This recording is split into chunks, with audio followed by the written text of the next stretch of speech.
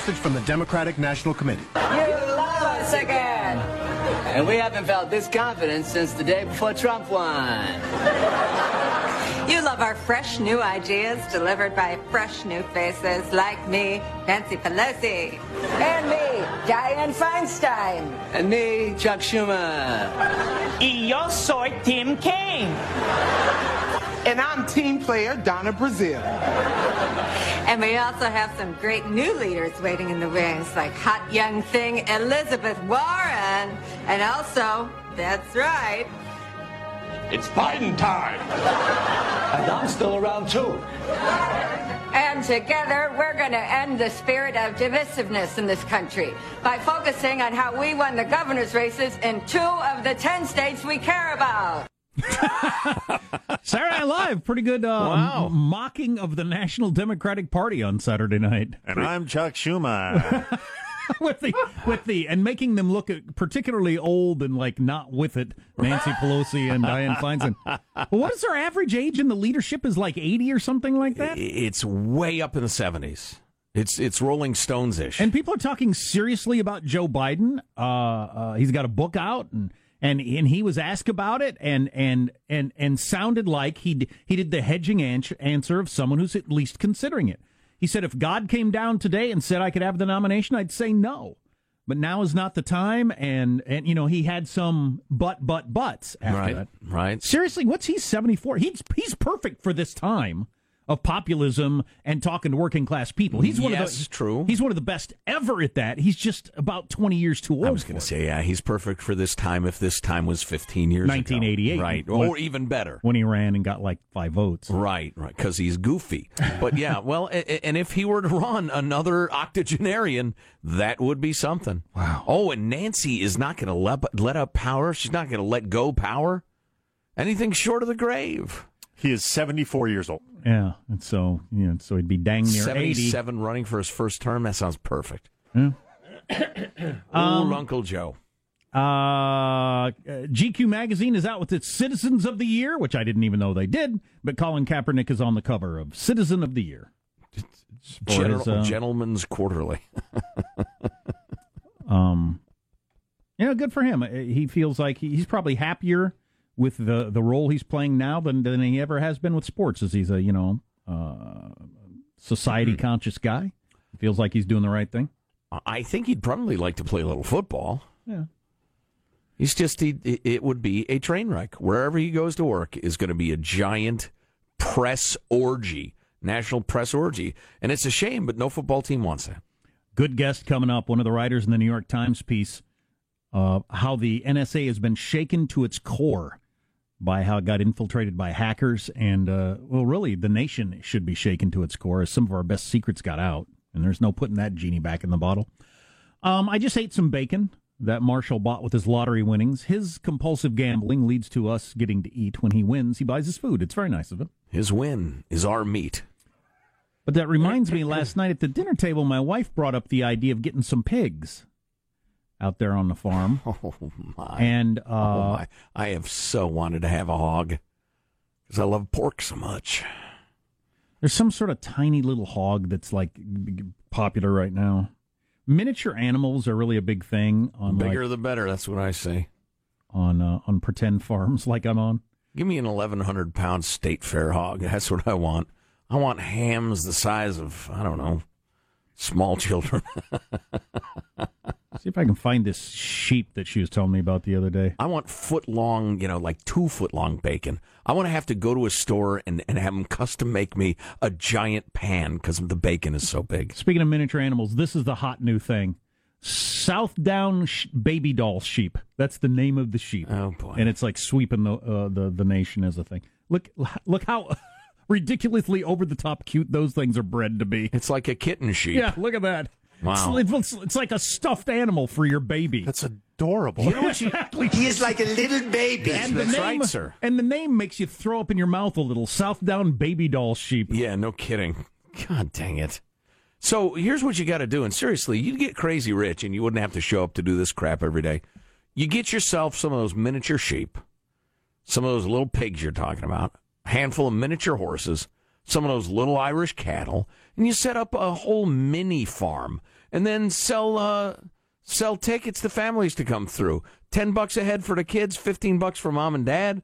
They get to walk around and look at the miniature beasts. I'm telling you, you'd be a zillionaire. Yeah, if I didn't hate people, it'd be fantastic. You'd have to get yourself some handicap accessible bathrooms. But she brings up the idea of having some pigs, and then we could get bacon and all that sort of stuff. And both of my sons were horrified when she brought up the idea of turning them into food. In fact, Sam had to leave the table. Oh, my. He couldn't finish his dinner. Oh, no. Thinking about the idea of killing these little pigs. Just out of curiosity, what were you eating? What were we eating last night? Pork sausages, I think. So, the murder was right in front of him. We had been eating a lot of salami throughout the day, which, of course, is pig. The salami we were eating was pig. But, yeah, and I just thought, I didn't know, I don't know if I've failed at this point or what, because, like, my dad grew up in you'd see the animal slaughtered in front of you lifestyle. Mm-hmm. I didn't, but I was, like, very aware from the youngest age. I was perfectly okay with chopping up beasts.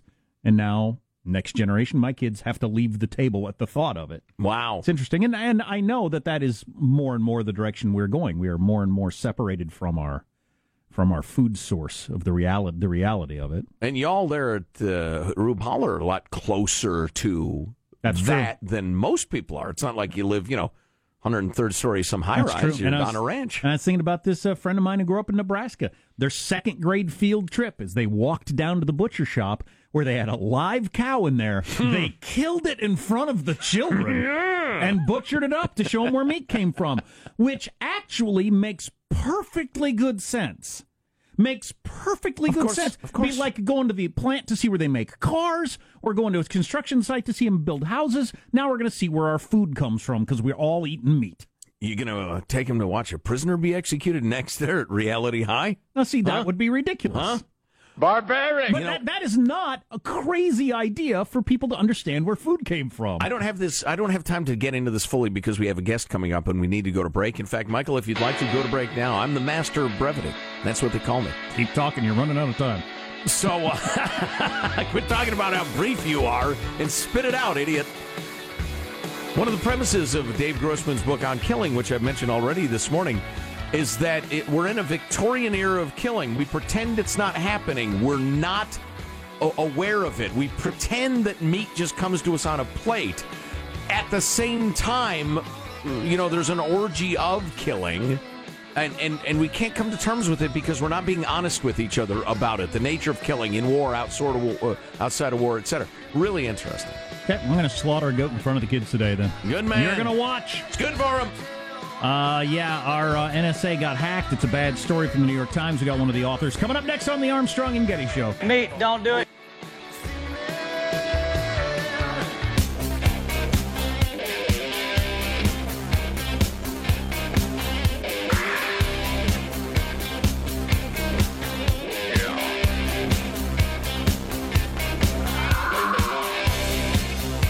From the New York Times, in an article about the NSA, the agency regarded as the world's leader in breaking into adversaries' computer networks failed to protect its own.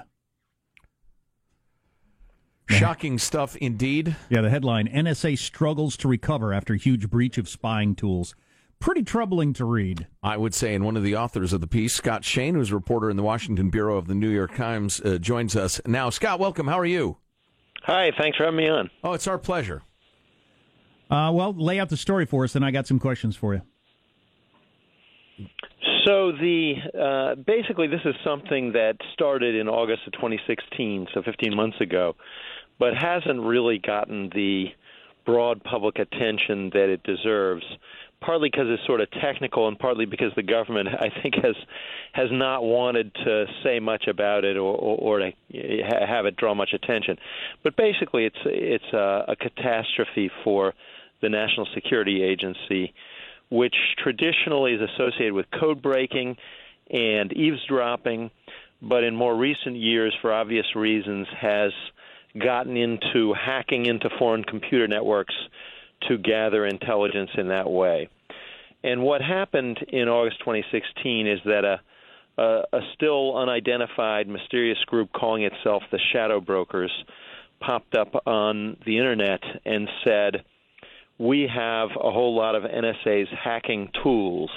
This is the malware and so on that NSA hackers use to hack into foreign systems. We've acquired these tools, and we're going to auction them off.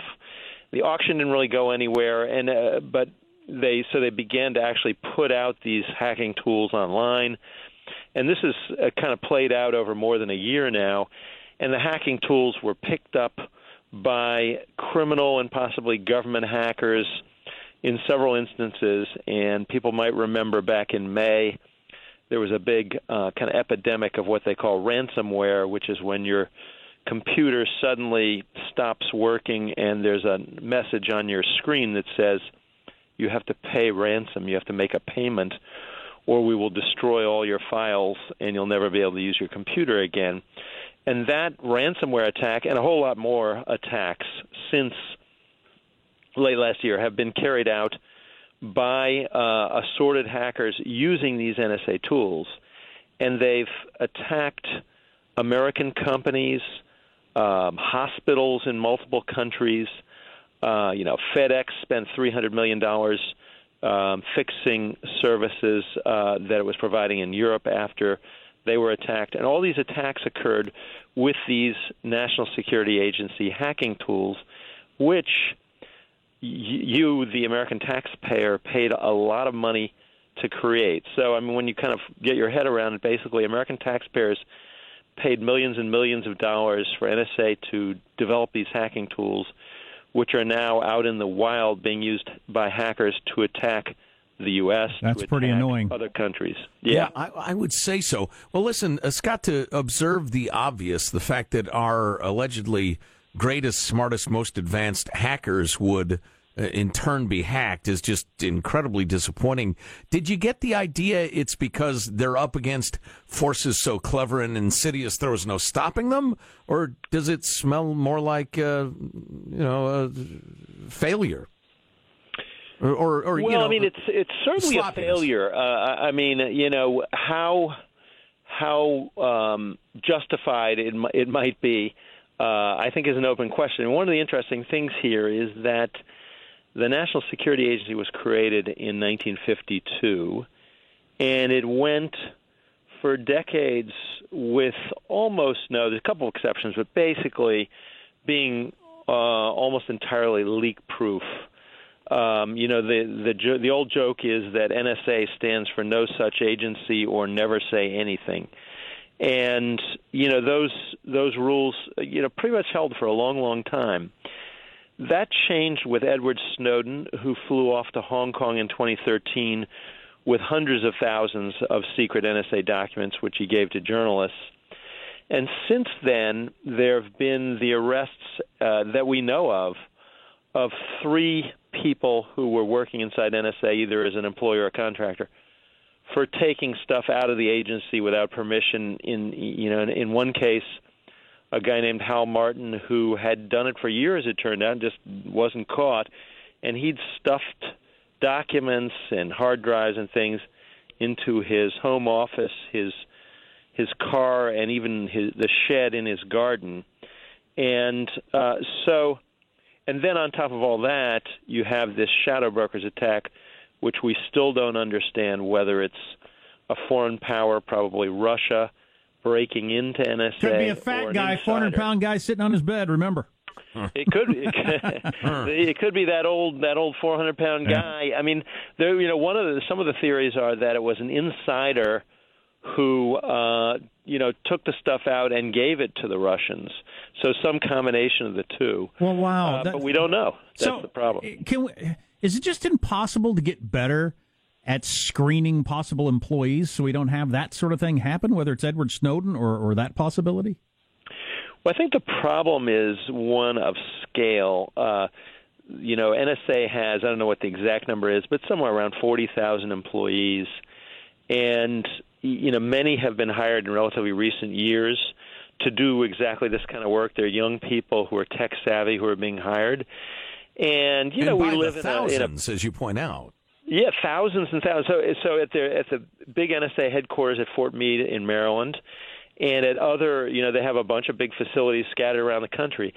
So thousands of people go in and out every day, and they have struggled with, do you do an airline-style security check? And that's almost impossible with thousands of people.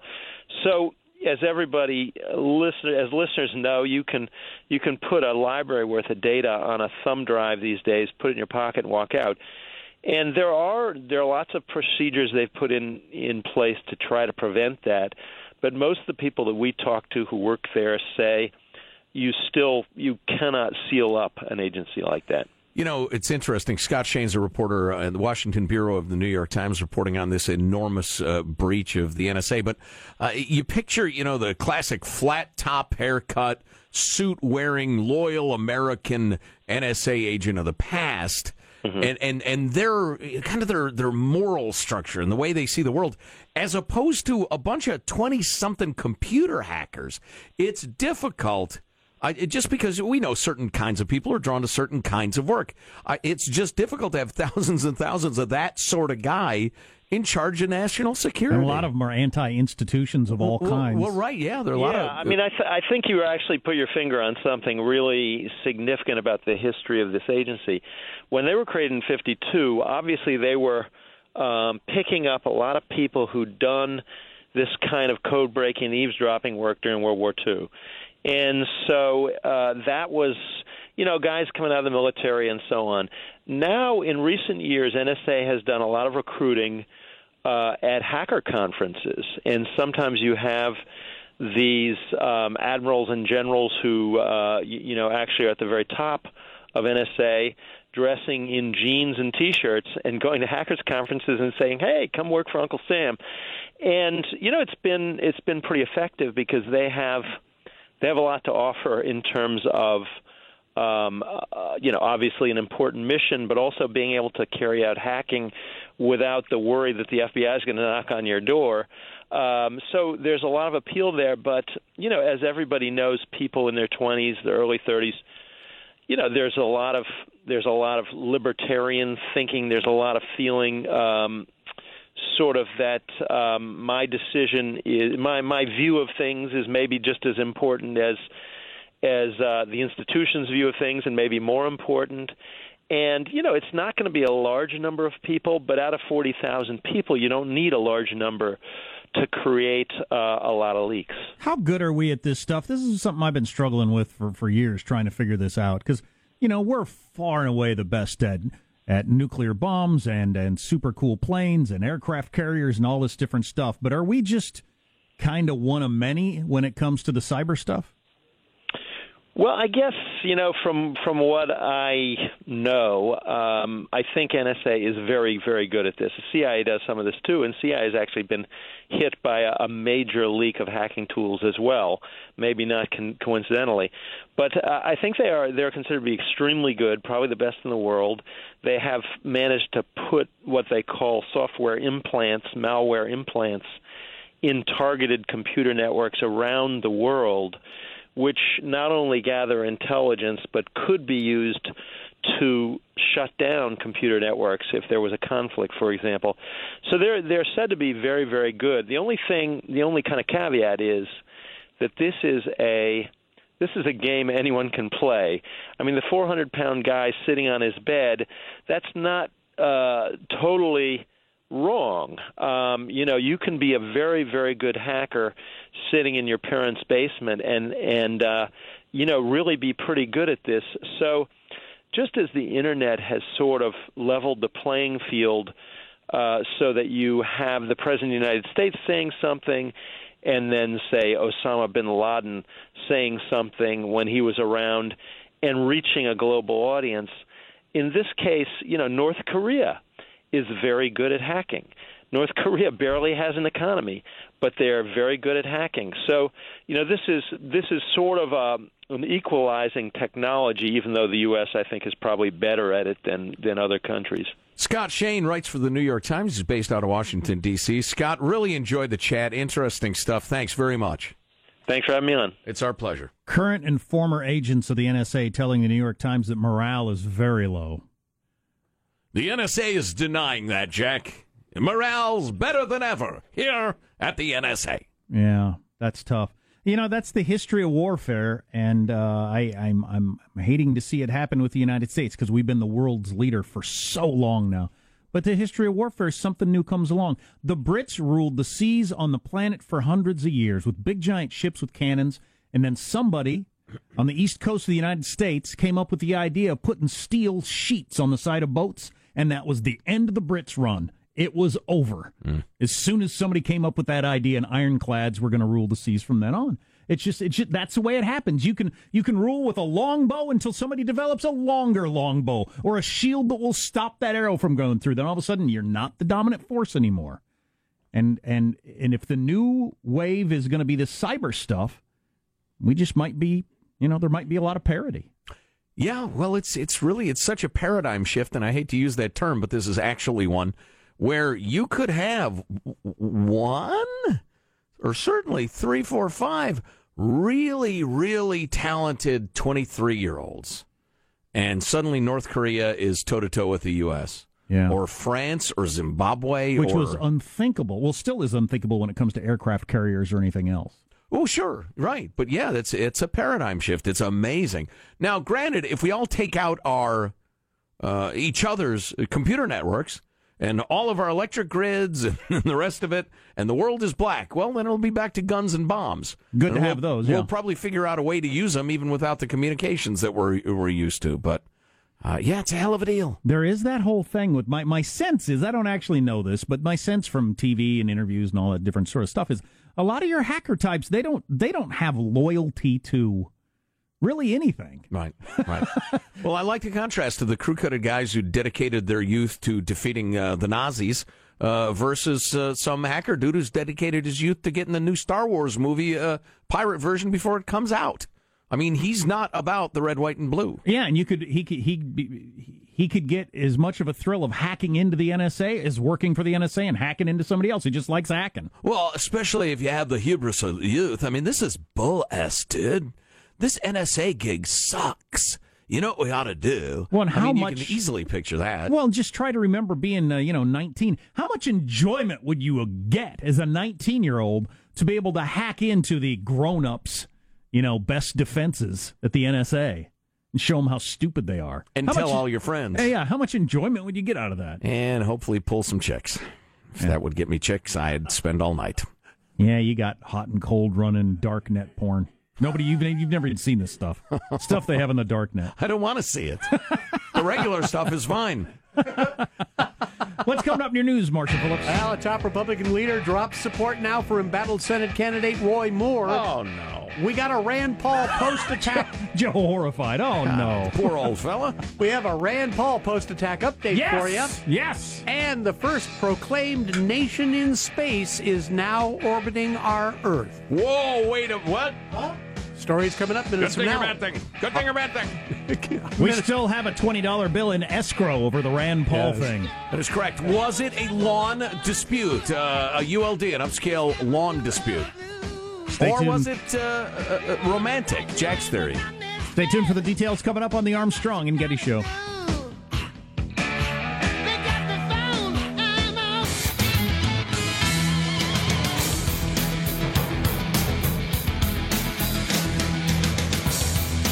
Hey there. That story was a little disturbing about how the NSA had their best tools hacked and everybody's demoralized and wonder if they even have any value for the country. That was a little demoralizing. Yeah, no kidding. Getting a lot of tweets, a lot of emails wondering, will I be talking about it on my Chicago area show, Hackers and Sausages? And yeah, it'll absolutely be on Saturday's podcast. The NSA hack and bratwurst. Now the news with Marshall. You want some sausage?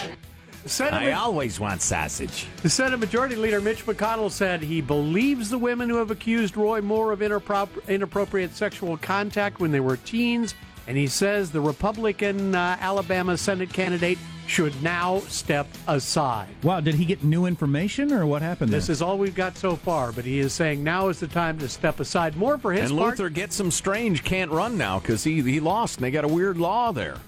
If you lose the primary, they can't put you on the ballot. It's the sour grape statute. Sore loser law something like that. No takesies backsies Act of 1776. No redos. That's right. I see. I don't know this, but I get the sense because all the Republican heavyweights or Democrat heavyweights. All these people are tied together. They know each other, and I'm thinking the heavyweights in D.C. They're getting word from the heavyweights in the state that, it's true. I mean, this guy, there's all kinds of problems. There's probably more women going to come out. We got to ditch the dude. Right. I think that's why Mitch McConnell and Sean Hannity are so quick to go that direction. Rand Paul is returning to the Senate today after that attack by a neighbor that left the senator with 6 broken ribs. Wow, okay, he's doing better then. That's good. This morning, the Kentucky Republican took to Twitter to thank supporters for their thoughts and prayers for his recovery. Paul adding, "While I'm still in a good deal of pain, I'm going to be returning to work in the Senate today, ready to fight for liberty and help move forward tax cuts." Hoorah! Now, Paul's accused attacker, Rene Boucher, appeared in court last Thursday. He pleaded not guilty to misdemeanor assault. Attacker's motive still clouded in mystery. Yeah, and doesn't Rand Paul's detachment, like his ribs, his detachment from this seem strange to you? Maybe. Or maybe he's just being cool because the cops told him, listen, don't talk about it. We're going to put together the prosecution. I don't know. Seems strange to me.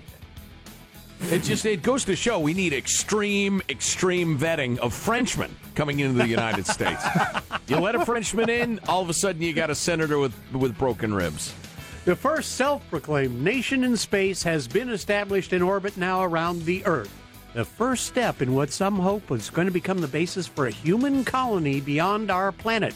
The space kingdom Asgardia is hardly the grandiose mixture of advanced technology found in a lot of sci-fi and fantasy films. Rather, it's a toaster-sized satellite filled with data uploaded by some of its 113,000 registered citizens. Thousands of people signing up to become Asgardian nationals carries very few rights other than the privilege of uploading their information to the CubeSat, which is now in orbit around the Earth. I have no idea what you're saying. I'm trying to follow. You know what? I had the same reaction. I don't understand. I heard toaster size, then I was out. Some group has put a satellite up and is claiming they're the first nation in space? Yes, with 113,000 nationals who have supplied data to be fed into this toaster-sized satellite. Super. Thousands of people signing up to become the Asgardian nationals. Again, the leaders of the Asgardia project believe the satellite's going to be the first in a series of small projects that will eventually lead to a sprawling human space colony. Sure. So, I mean, if you want to sign up, you can sign up. And that's your news. I'm Marshall Phillips, the Armstrong and Getty Show, the voice of the West. I think it's pretty interesting that Mitch McConnell has come out and said Roy's got to go. You know, I'm trying to anticipate the objections, though. If you're a huge Trump fan, you think, right, because he's a threat to the establishment. And McConnell doesn't want the threat. Roy Moore is with Trump. He's an outsider, blah, blah, blah. But Sean Hannity, who's like the biggest Trump hump around, gave it to him hard, gave it to Roy Moore hard, asked him the tough questions, and got wormy answers. And I think Mitch McConnell would put up with all kinds of malfeasance to continue to be the majority leader. And that hangs in the balance. Yeah, it's not a small thing disavowing your party's candidate for Senate when the Senate is, so closely balanced. Yeah. I wonder what news he got, what info he got. Or they thought they got to jump on their new plan, which maybe we'll hear about this morning, a write-in campaign or something like that, which they almost have to do, right? They have no choice. Yeah. Well, we'll keep you updated. You're listening to the Armstrong and Getty Show.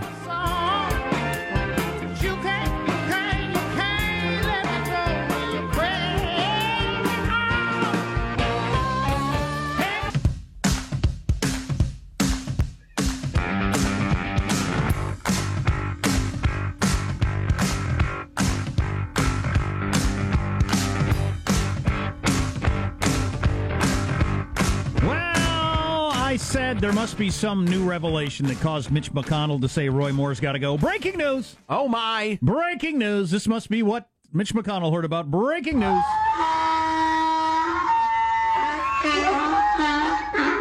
A new accuser is stepping forward, claiming Alabama Senate candidate Roy Moore sexually assaulted her when she was a minor.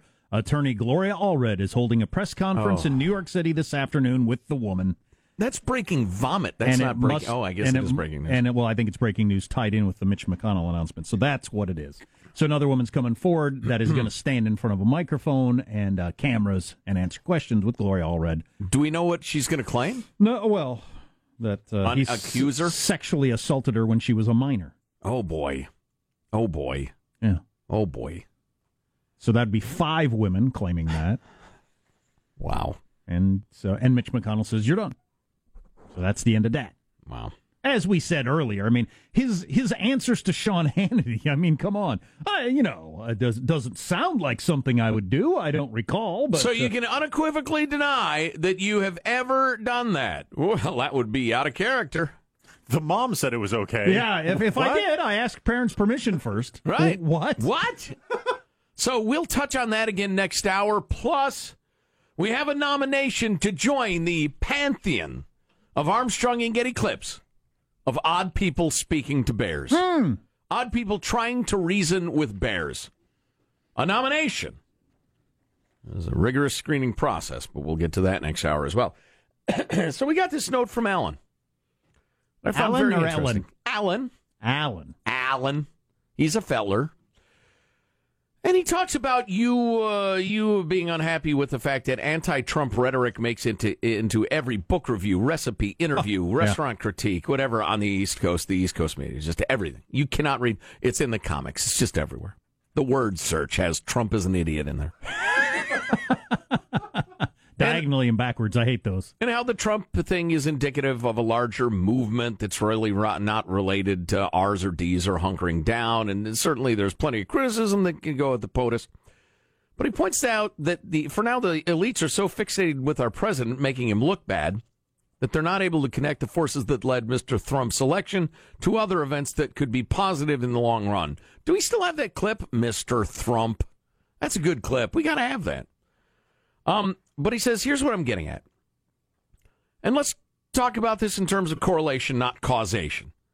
Is it not possible that the dissatisfaction that led to the roll a hand grenade into the halls of Congress, we're done with the status quo approach that was Trump, is related to the ability of, for instance, women to stand up to people like Weinstein and Louis C.K.? Okay, contemplate that for a second, but wait, there's more. Could it be that these same forces have introduced progressives to the small group of sad, impotent, actual Nazis and white supremacists? Why is it possible now that the First Amendment can be upheld by punishing a pro-abortion professor responsible for trampling on the rights of students? Anti-fascists get exposed as actual fascists. Fake news and media ideologues get outed. The role of the Russians in causing U.S. social and political turmoil is uncovered. The rottenness of our political parties is spotlighted. The negative impact of social media on kids is divulged. Is it possible that people who have never seen a gun might start to think about mass murders in terms of crazed individuals and not, quote, access to firearms? There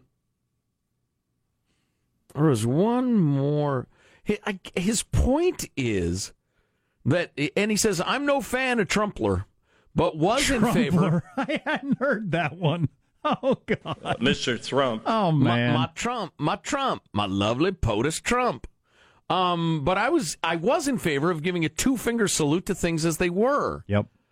I agree with Jack. It's much more interesting to look at things that might end up being good for our country and which are being spurred by the same thirst for something different. Our ability to blow up the swamp is directly related to our ability to expose rapey wood.